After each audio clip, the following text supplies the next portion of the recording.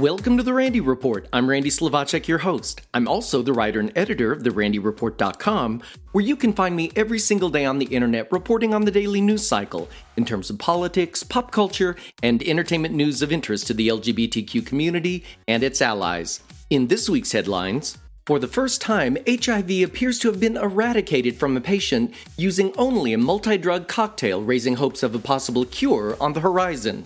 Poland's anti-LGBTQ president narrowly won re-election this past week. Chicago's gay neighborhood, Boystown, might get a name change. Donald Trump's press secretary raised eyebrows when she claimed that the Trump administration has a great record when it comes to the LGBTQ community. All that and more in this episode of The Randy Report.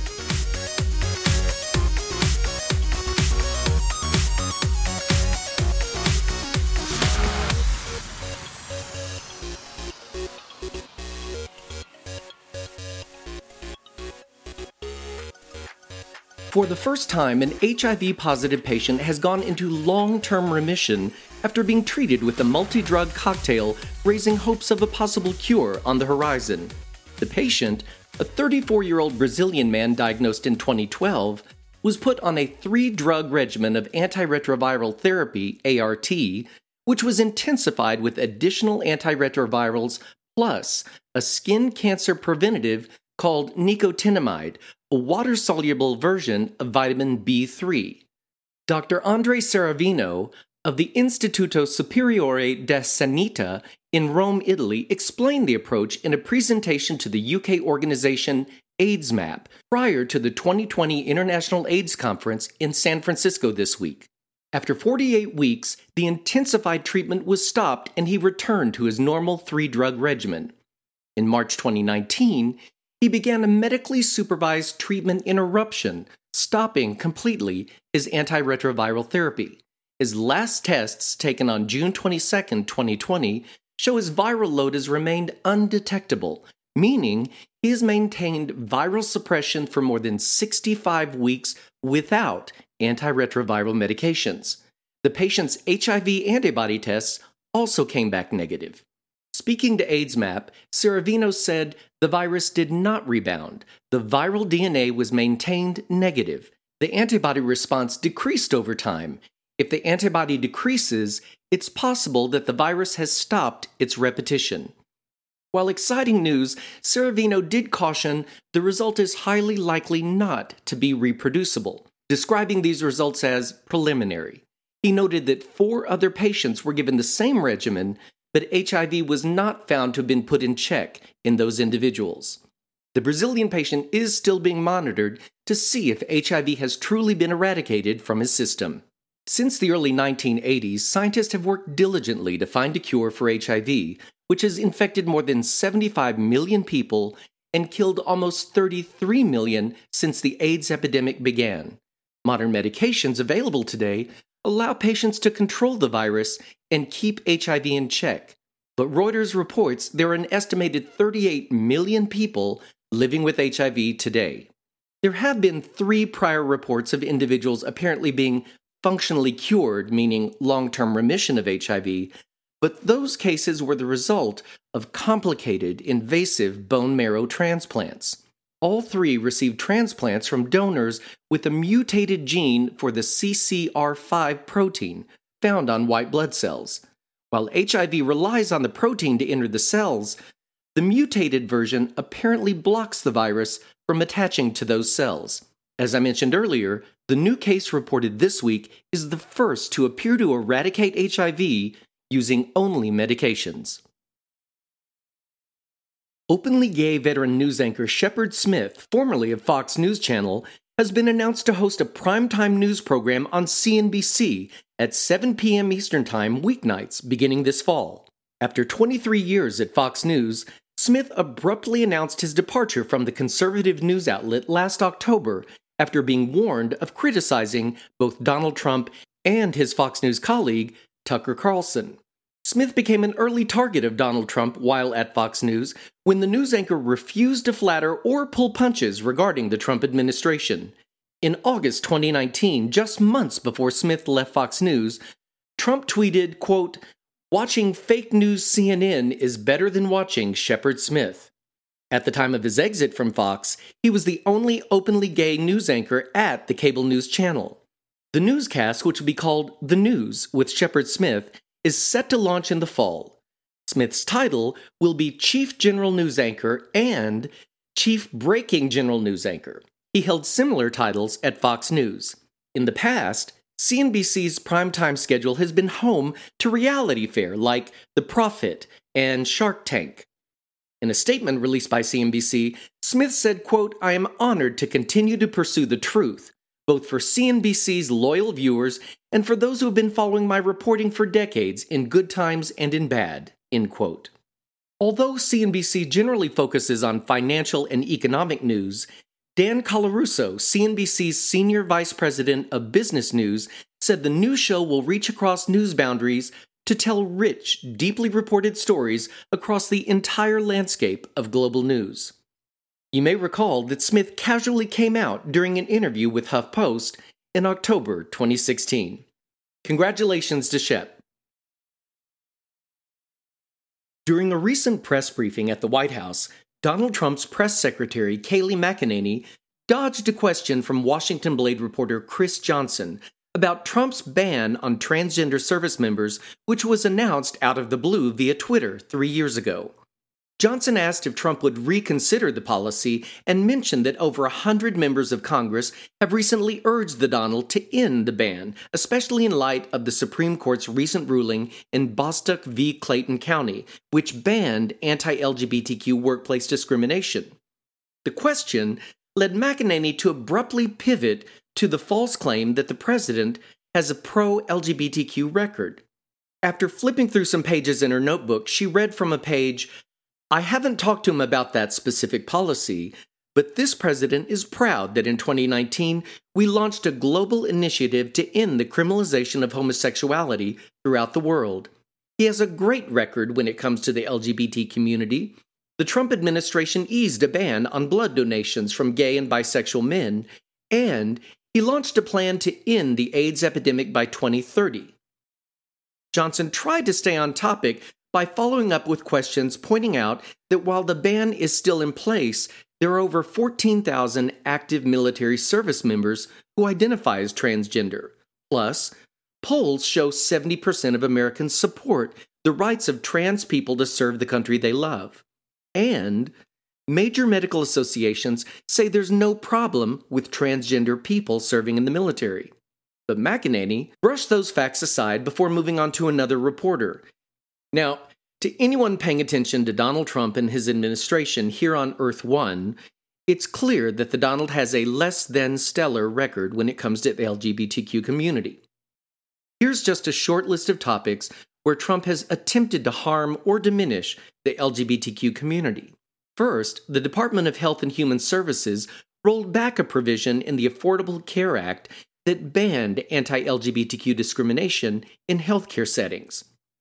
Last November, the Health and Human Services Department proposed removing regulatory provisions that explicitly prohibit organizations that receive grant funding from HHS from discriminating on the basis of sexual orientation, gender identity, sex, and religion. In addition to transgender military service members, Donald Trump has also attempted to discharge HIV-positive military members. The Department of Housing and Urban Development has proposed allowing homeless shelters to discriminate against transgender people. Trump's Justice Department has argued in favor of those seeking the right to discriminate against LGBTQ people in the workplace. P.S. They lost. Additionally, Trump has publicly stated his opposition to the Equality Act that would make discrimination against LGBTQ people against the law across the nation. And then, of course, there are the slaps in the face like refusing to issue a Pride Month proclamation, which President Obama did all 8 years of his administration, as well as banning U.S. embassies from flying pride flags during the month of June. And by the way, about that global initiative to end the criminalization of homosexuality that was announced last year, we haven't heard a word about it since it was announced. Any progress? Polish President Andrzej Duda, who has called the LGBTQ rights movement, quote, more destructive than Soviet-era communism, appears to have narrowly won re-election with 51.2% of the vote in this past Sunday's election, according to the BBC. However, supporters of his more liberal opponent, Warsaw Mayor Rafał Trzaskowski, said there were irregularities in voting and indicated they might challenge the results. Even though voter turnout was high, with 58.2% of eligible voters taking part in the elections, Duda's margin of victory is the smallest of any president since Poland's communist government fell in 1989. Duda and his Law and Justice Party found their strongest support in rural areas and among older voters. As with other European nations with heavily Catholic populations, anti-LGBTQ sentiment is widespread in Poland. According to reports, nearly 100 towns have declared themselves to be, quote, LGBTQ-free zones, which the European Parliament has denounced, and those policies are currently being challenged in Polish courts. Additionally, there have been violent anti-LGBTQ attacks during pride parades in some cities. Virulently anti-gay, Duda supports legislation that would ban so-called homopropaganda in public spaces, as well as a proposal that would prohibit adoption by same-sex couples. According to LGBTQ activist Bartosz Staszewski, Duda mentioned those measures often during his re-election campaign. Despite Duda's re-election, Staszewski noted, writing for The Independent, that, quote, the narrow results of yesterday's election show at least 50% of voters don't want to live in a society based on hate. It's time to act accordingly. Staszewski also noted the political energy of young Poles, writing, the LGBT plus struggle in Poland will continue, but we won't give up. Last year, we saw the largest number of pride marches across Poland. Young people do not believe in the primitive propaganda of the Law and Justice Party. The youth climate strikes, pride parades, and rainbow protests in small and big cities give us hope that young Poles will be the change we desperately need to see. One of the most famous LGBTQ neighborhoods in the United States is Boystown in Chicago. The area is home to numerous LGBTQ businesses, including the Center on Halsted, one of the biggest LGBTQ centers in the world. The nickname was earned in the late 80s and early 90s. It became so common that it was formally adopted by the North Halsted Business Alliance, and its name is on banners around the area. In 1997, then Chicago Mayor Richard Daley affirmed the area as the first official gay neighborhood in the United States. However, there are now moves afoot to potentially rename the district. Late last month, a petition was launched to find a new name. The petition's author, Devlin Camp, says that unlike other LGBTQ districts like the Castro in San Francisco, Boystown is the only gendered queer district name in the U.S. As such, it could be regarded as unwelcoming for some in the LGBTQ community. Camp also highlights trans people experiencing transphobia, women experiencing sexism, and LGBTQ people of color experiencing racism in Boystown. All reasons for the North Halsted Business Alliance to do whatever it can to make the district as welcoming and supportive as possible for all those on the LGBTQ spectrum. At the time that I record this, the petition has gained over 1,300 of its target 1,500 signatures. As interest in the petition has grown, the North Halsted Business Alliance issued a statement in response. It says it's reaching out to local businesses and organizations to get their views on the idea. The Chicago Tribune reports that the Alliance has written to its members to get their important perspective on the notion of changing the name. In a statement, the Alliance wrote, "This process will likely take a few months, but as we listen to the community feedback and engage in broad-based efforts beyond just a possible name change, but a commitment to learning how to ensure the neighborhood moves forward as an inclusive and welcoming neighborhood for all." Camp, who is non-binary, told the Chicago Tribune, quote, "We need something on our marketing, on our flags, that says what you should expect in this neighborhood. And what you should expect is queer people from all different intersections of queer identity, not just gay men." Camp has offered Legacy Way as an alternative suggestion. to match the area's Legacy Walk. Joe Lewis, the co-chair of the newly formed Chicago Black Drag Council, offered suggestions like Queerville, Rainbow Way, and Newtown. Among those signing the petition, others have suggested Pridestown, Queertown, or Q-Town. And that brings me to the end of this episode of the Randy Report. If you enjoy catching up on LGBTQ news in a quick podcast, I'd appreciate it if you wouldn't mind sharing it with your friends. I like to think of the Randy Report as the 60 minutes of gay news, only shorter. And remember, you can find me every single day on the internet at therandyreport.com, where I cover the daily news cycle regarding politics, pop culture, and entertainment news of interest to the LGBTQ community and its allies. Thanks for listening, folks. Please remember, wash your hands a lot, practice social distancing, and take care of yourselves. See you next time.